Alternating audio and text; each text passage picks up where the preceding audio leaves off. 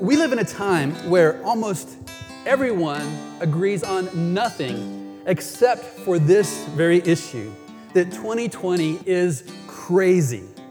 How many of us, if we could rewind the tape to January 1st and look out toward this year, who of us could have imagined the way our life would be rearranged?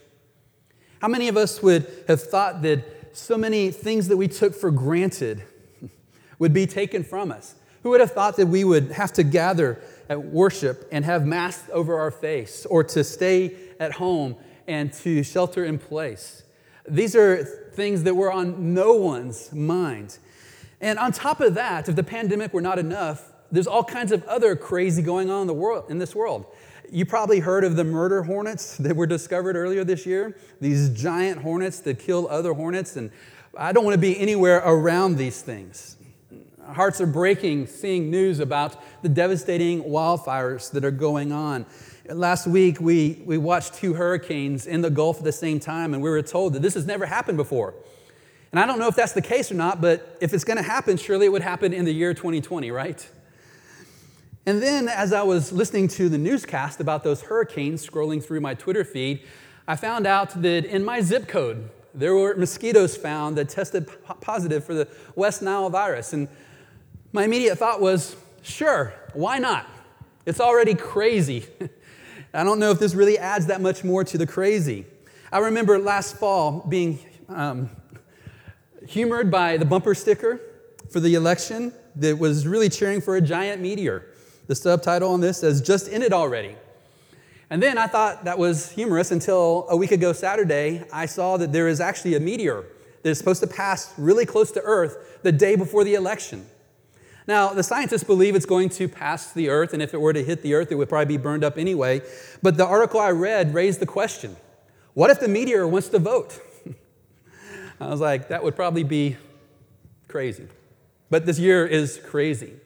Well, all levity aside, it is a tough year. COVID is wreaking its havoc upon our lives, and so many of us are not doing well. We're trying to hold it together. We're trying to put on a brave face, but so many people are struggling. And you may not be struggling deeply yourself, but many of us are, and many of our neighbors are, and many people within our city are. This article posted in the Christian Post tells us that 40% of Americans have been reported struggling with mental health and substance abuse. That's not good. 1/3 reported feeling anxiety and depression. 1/4 said they were struggling with trauma-related issues. 1 in 8 reported developing an increasing substance abuse problem. On top of that, 11% of people say they seriously considered suicide in the last few months. This is a tough time. Anxiety, depression, a sense of vulnerability. At times like this, surface questions in our mind. Questions like this: where is God in all of this? What is He up to? Does He care? Is He watching us from a distance? Is He involved? Is He responsible? These are questions that a lot of people, if they're not asking outright, are probably thinking at some point in their journey through this year. And so I want us to spend, as I mentioned, in the next 5 weeks talking about this issue. And today, I want us just to camp out on this issue of what life is like in our world of pain and suffering. And we know that it's a struggle, and we know that life is difficult. But what are our options as we think through this? And I want us to take as a launching point a man named Job. Some people say the book of Job is the oldest book in the Bible. It's a story of a man whose life was going well. He had everything going for him. And then one catastrophe after another fell upon him. Some of it due to the hands of other people, some of it due to nature. And in a matter of time, he had his entire world turned upside down. And so we want to look and see what happened with him, and to contemplate just a minute some of the voices he listened to ask ourselves what are some of the voices helping us make sense and then what God is saying to us in the good news of Jesus. And so let's take just a moment and pray and ask God to be with us and to teach us during this time together. Lord, we come before you in the midst of this crazy year. I personally can't remember another year quite like this. And I imagine many of my friends here can't either. We've gone through difficulties, but for a worldwide pandemic to be wreaking the havoc that it is, leaves us with so many questions and a struggle to make sense of it all.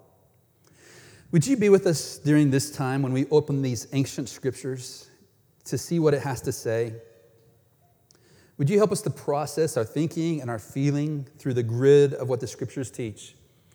And be pleased to reveal yourself afresh for us in Jesus Christ this morning. We pray in his name, amen. And this is how the book of Job begins. And I'm going to read sections from the first 3 chapters. I'm going to omit some verses that give us kind of the backstory, because I want us to put ourselves in the position of Job and to, in a sense, experience what he may have been experiencing without access to the backstory that we're given in the book of Job. And so this is how it begins. Chapter 1, verse 1. There was a man in the land of Uz whose name was Job. And that man was blameless and upright, one who feared God and turned away from evil. There were born to him 7 sons and 3 daughters. He possessed 7,000 sheep, 3,000 camels, 500 yoke of oxen, and 500 female donkeys, and very many servants, so that this man was the greatest of all people of the East. Verse 13. Now there was a day when his sons and daughters were eating and drinking wine in their oldest brother's house. And there came a messenger to Job and said, the oxen were plowing and the donkeys feeding beside them. And the Sabaeans fell upon them and took them and struck down the servants with the edge of the sword. And I alone have escaped to tell you. While he was yet speaking, there came another and said, the fire of God fell from heaven and burned up the sheep and the servants and consumed them. And I alone have escaped to tell you. While he was yet speaking, there came another and said, the Chaldeans formed 3 groups and made a raid on the camels and took them and struck down the servants with the edge of the sword. And I alone escaped to tell you. While he was yet speaking, there came another and said, your sons and daughters were eating and drinking wine in their oldest brother's house. And behold, a great wind came across the wilderness and struck the 4 corners of the house, and it fell upon the young people, and they are dead, and I alone have escaped to tell you. Verse 20. Then Job arose, tore his robe, and shaved his head, and fell on the ground and worshiped. Let me read that verse again. Then Job arose, he tore his robe, shaved his head, and fell on the ground and worshiped. And he said, naked I came from my mother's womb, and naked shall I return. The Lord gave, and the Lord has taken away. Blessed be the name of the Lord. Chapter 2, verse 7. Job was struck with loathsome sores from the sole of his foot to the crown of his head. And he took a broken piece of pottery with which to scrape himself while he sat in ashes. Then his wife said to him, do you still hold fast your integrity? Curse God and die. But he said to her, you speak as one of the foolish women would speak. Shall we receive good from God? And shall we not receive evil? In all this, Job did not sin with his lips. Verse 11. Now when Job's 3 friends heard all this evil that had come upon him, they came each from his own place. They made an appointment to come to show him sympathy and to comfort him. And when they saw him from a distance, they did not recognize him. And they raised their voices and wept, and they tore their robes and sprinkled dust on their heads toward heaven. And they sat with him on the ground 7 days and 7 nights, and no one spoke a word to him, for they saw that his suffering was very great. Chapter 3, verse 1. Job opened his mouth and cursed the day of his birth.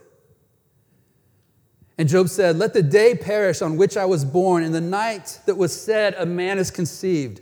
Let that day be darkness. May God above not seek it, nor let light shine upon it." Verse 20.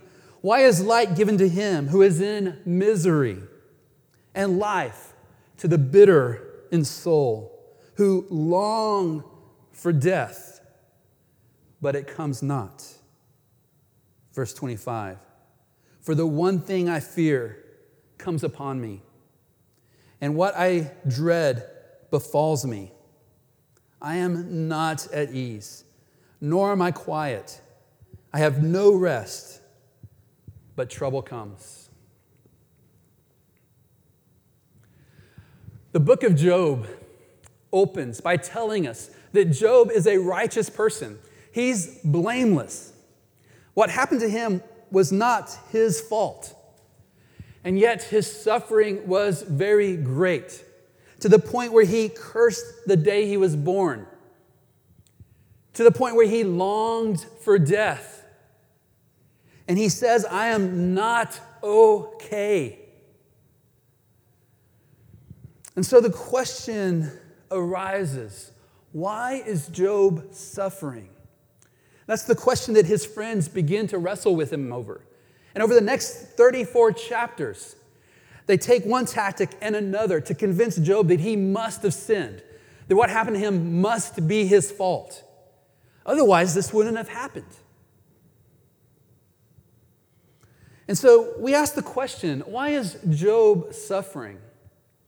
And behind that question is another question. How do we make sense of suffering? Job listened to the voices of his friends. And in a sense, whenever we suffer, we listen to the voices of our friends and our society and our culture. And there are a number of different voices that come to us. And they can be really reduced to 3 kinds of worldviews. The reasons that are given spring forth from a worldview of pantheism, a worldview of atheism, and a worldview of theism. And I want to spend just a few moments looking at what some of these answers are. And I'm going to bring up different religions and worldviews, and I'm not doing it to pick on anyone. Simply, these are voices that are coming at us, and to ask the question, what are our options to understand this? So, for example, out of the idea of pantheism, that is, that reality in this world are somehow one, we have the teaching of Buddhism. Siddhartha Gautama was a prince who had been in the cozy confines of his palace until one day he took a journey outside. As he disguised himself, he went out. And in the streets, he saw immense suffering. He saw a dead man, an old man, a poor man, and a sick man. And it crushed him. And he sought to understand, why is this the case? Why is the world like this? And he sat down in the wake of this and contemplated life and the meaning of life and what could possibly be the answer.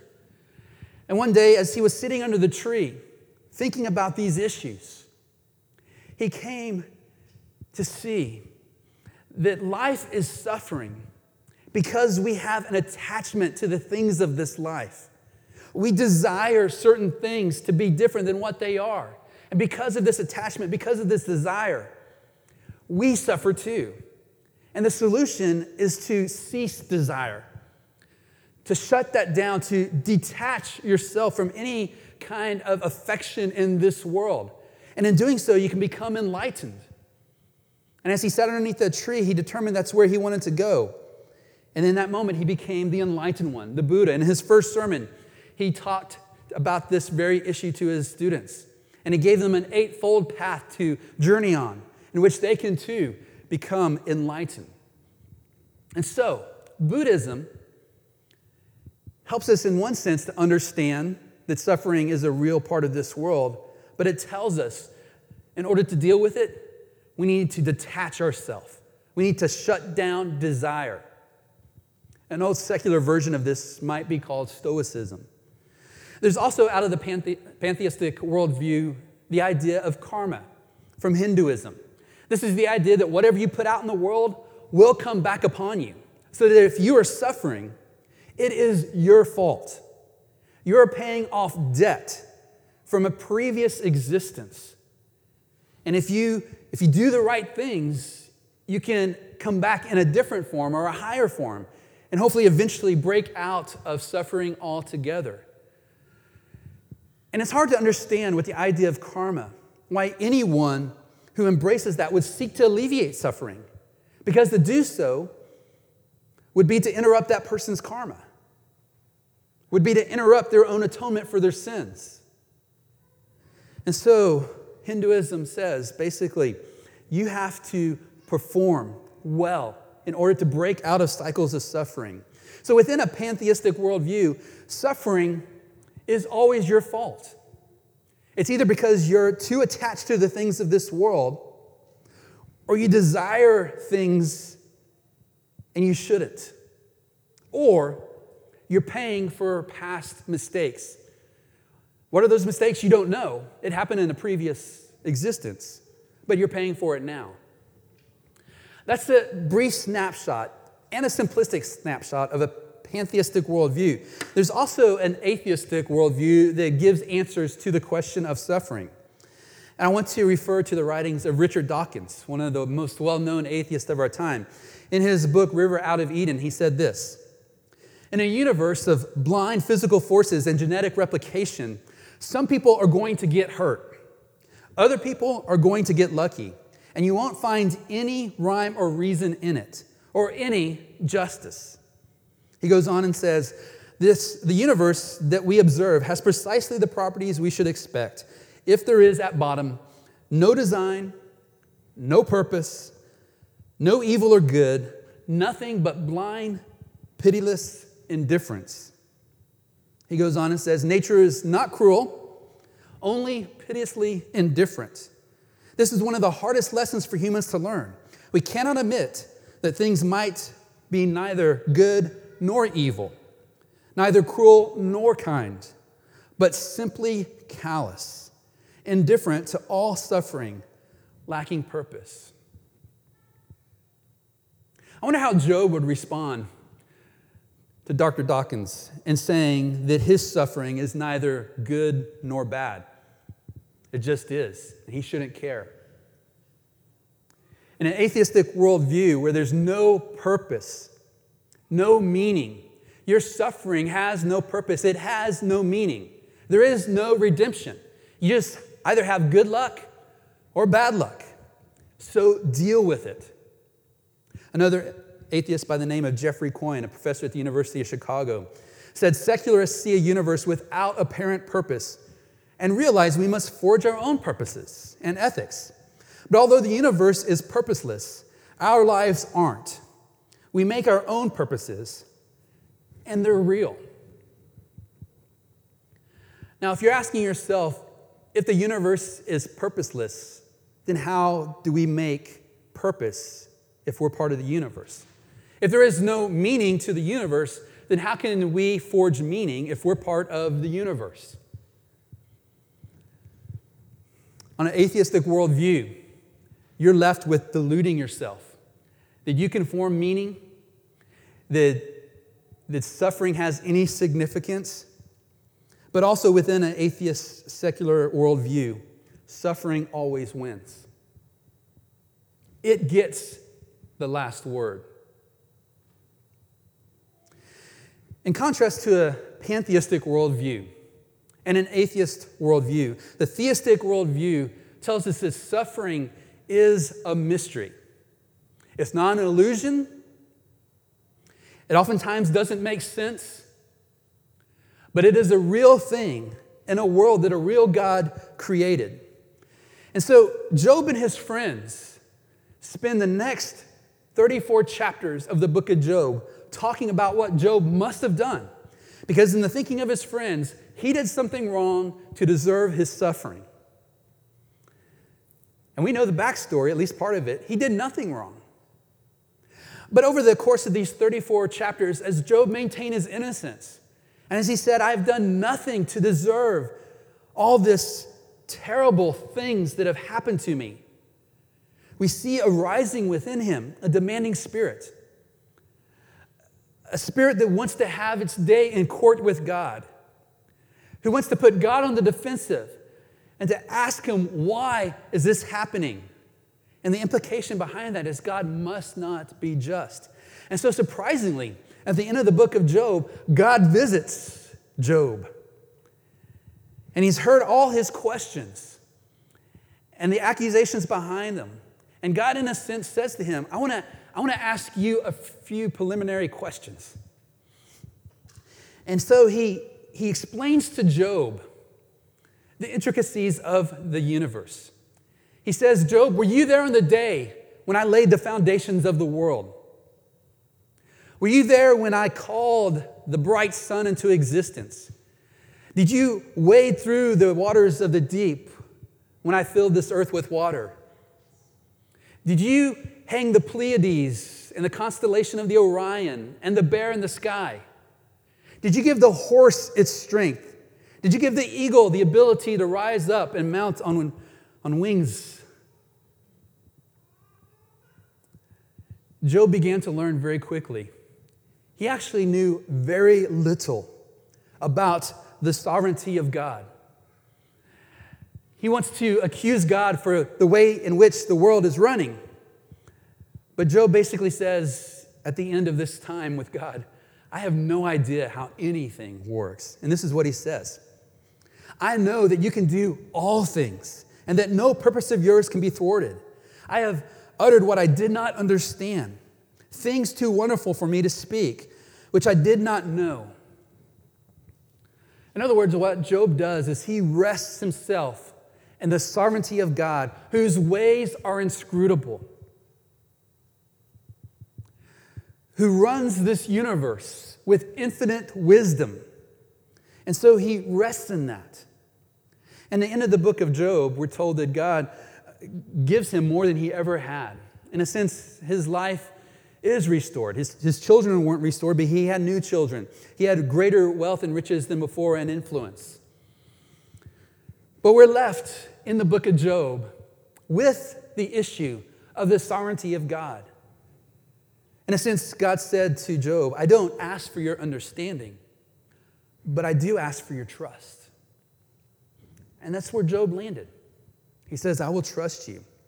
The sovereignty of God, the scriptures are filled with verses to help us understand this. In the book of Isaiah, God says, I am God and there is no other. I am God and there is none like me, declaring the end from the beginning, from ancient times, things not yet done, saying, my counsel shall stand and I will accomplish my purpose.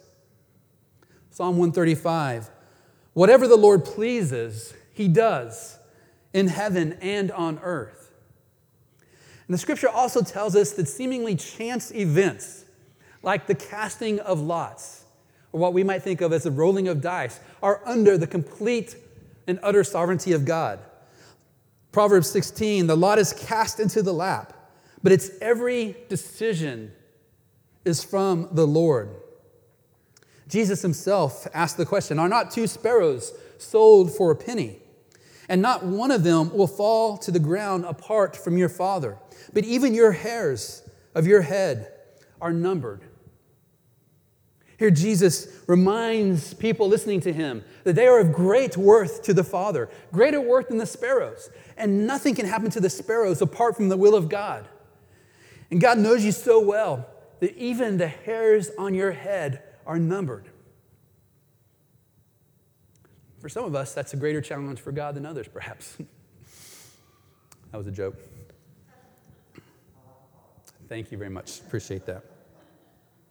The Apostle Paul in Ephesians 1, verse 11 says, in him we have obtained an inheritance, having been predestined according to the purpose of him who works all things according to the counsel of his will. Those all things include the good, the bad, and the ugly. Those things that we find pleasant as well as those things that we find bitter. God works all things according to the counsel of his will. As someone has said, there's not a single maverick molecule running loose in God's universe, but it's all under his sovereign care.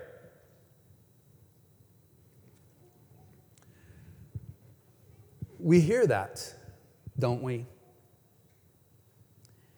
And the question still arises, then why? If everything is under your sovereign care, Lord, and nothing is left to chance, how do we understand bad things that happen?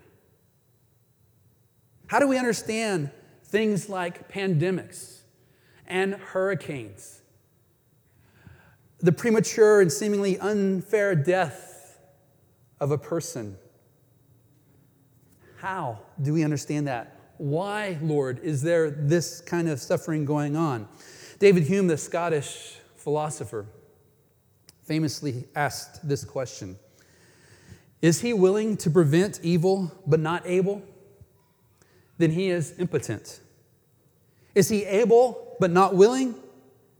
Then he is malevolent. Is he both able and willing? Whence then is evil? Here David Hume articulates in philosophical language what so many people wrestle with. Why, God? If you're able to prevent these things, then why don't you? Do you have the power? Do you care? And if you do, then why? Why is there evil? Why do we have to live in the kind of world that we live in?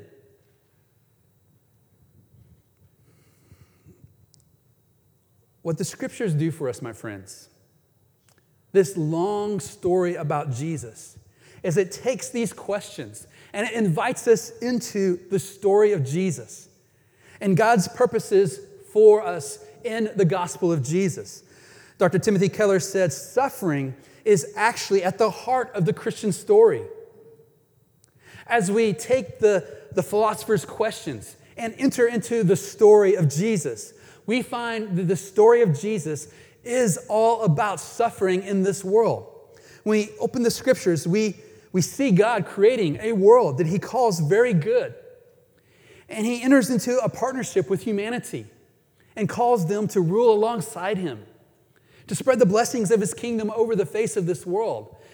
And as that story unfolds, we don't get very long till we get to page 3, and we find out that humanity wants to take things into its own hands and wants to determine right and wrong for itself, wants to rule apart from God.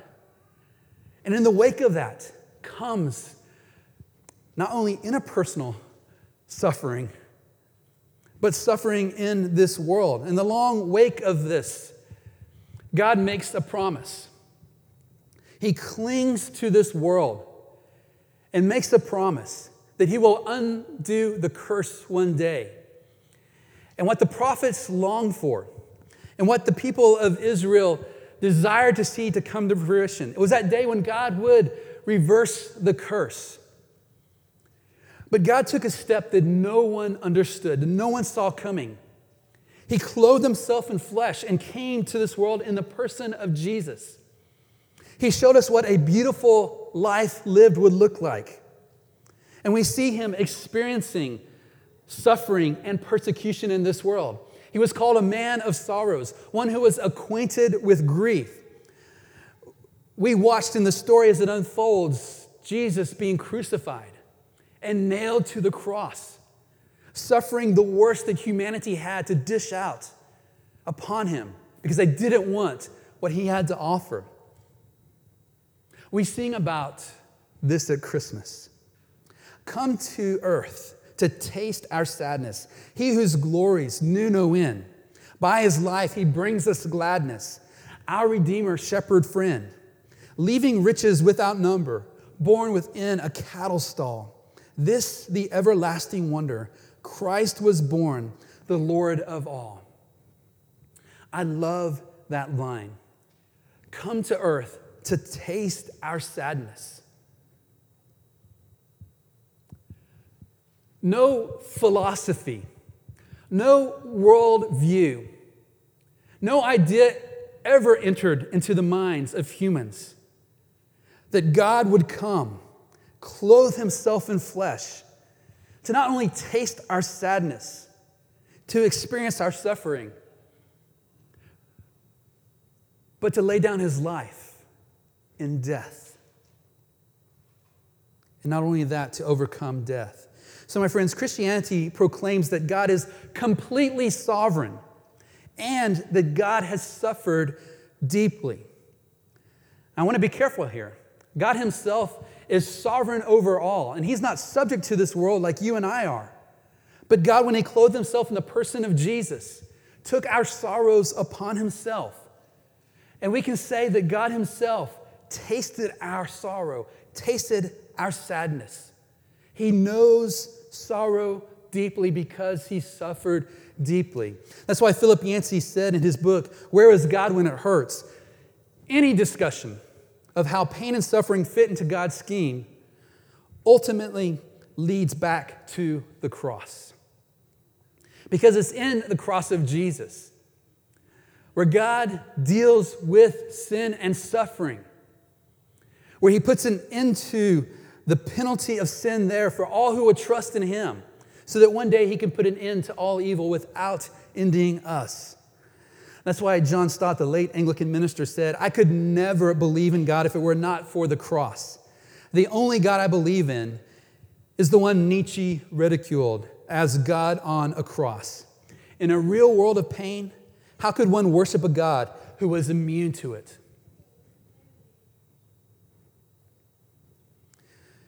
Tim Keller, in his book, Walking with God Through Pain and Suffering, says this: the answer of the book of Job, that God knows what he's doing, so be quiet and trust him, is right, but insufficient.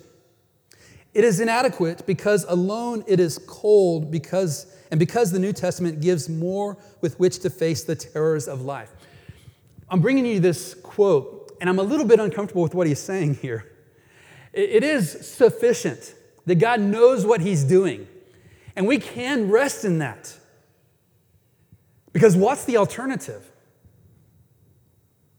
Complete and utter craziness.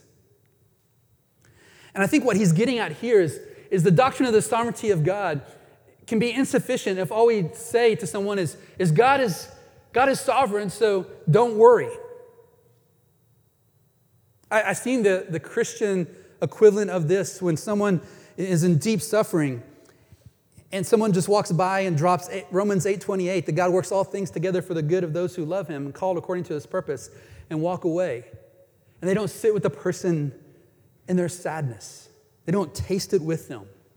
So yes, the sovereignty of God is an amazing truth. But Tim Keller here says there's more to the story. We turn from God, but God did not abandon us. Only Christianity, of all the world's major religions, teaches that God came to earth in Jesus Christ and became subject to suffering and death himself. See what this means? Yes, we do not know the reason God allows evil and suffering to continue, or why it is so random. But now at least we know what the reason is not. It cannot be that he does not love us. It cannot be that he does not care. He is so committed to our ultimate happiness that he was willing to plunge into the greatest depths of suffering himself. He understands us. He's been there, and he assures us that he has a plan to eventually wipe away every tear. Someone might say, but that's only half an answer to the question why. Yes, but it's the half we need.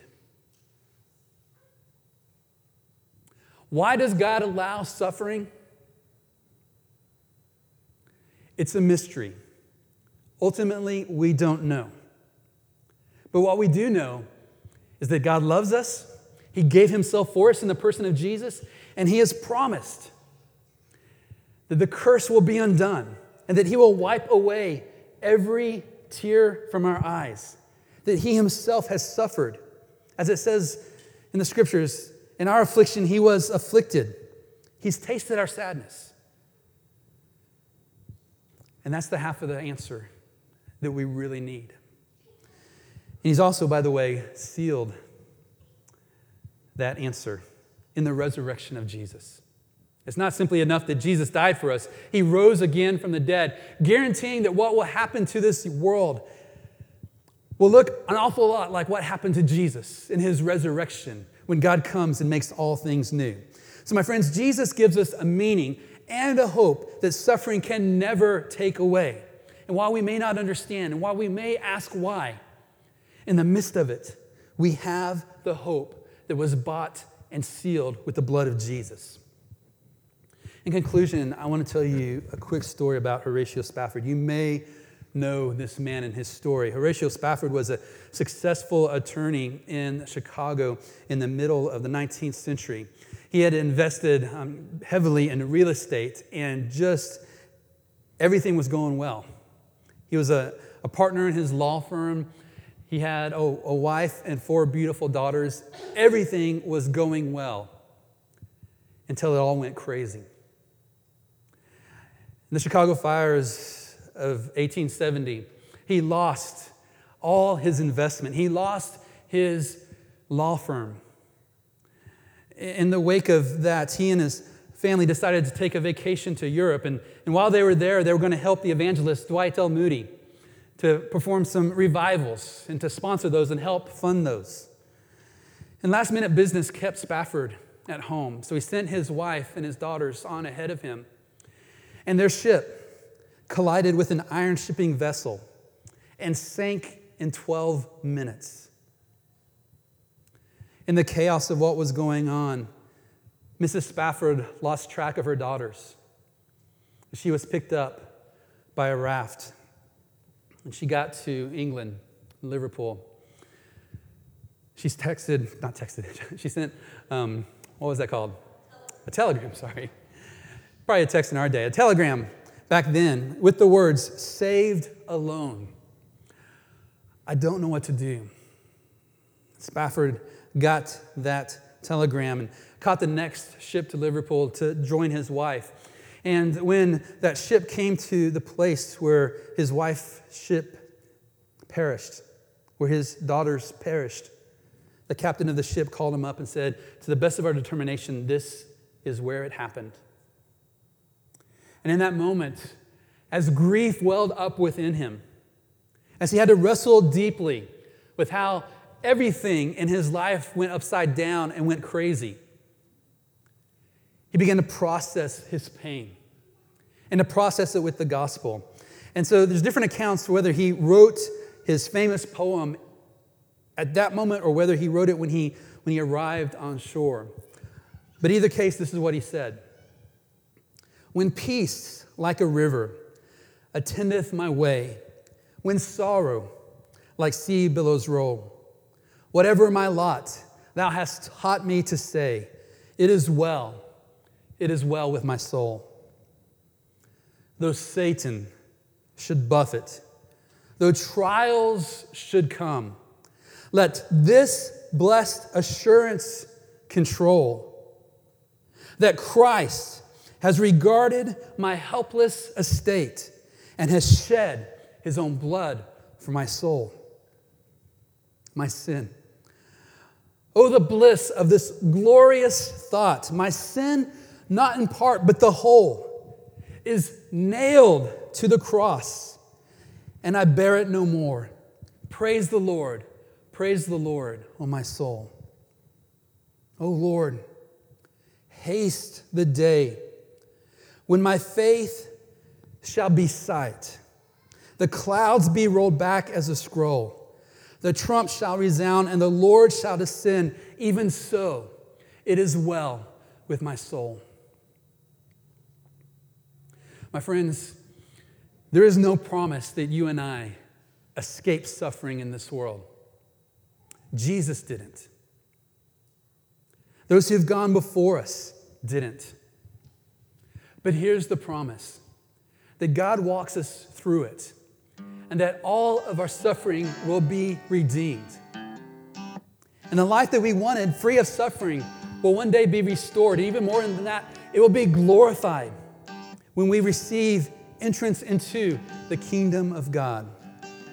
That's why the book of Revelation tells us the Lamb in the midst of the throne will be their shepherd, Jesus himself, and he will guide them to springs of living water, and God will wipe away every tear from their eyes. My friends, this promise is for you. If you will but trust in the Lord Jesus Christ, you are given the hope as an anchor for your soul that God himself will one day wipe away all your tears. And somehow, and thank God that he is sovereign, somehow God will undo all the mess of this world and set it right at the time Jesus called the renewal of all things.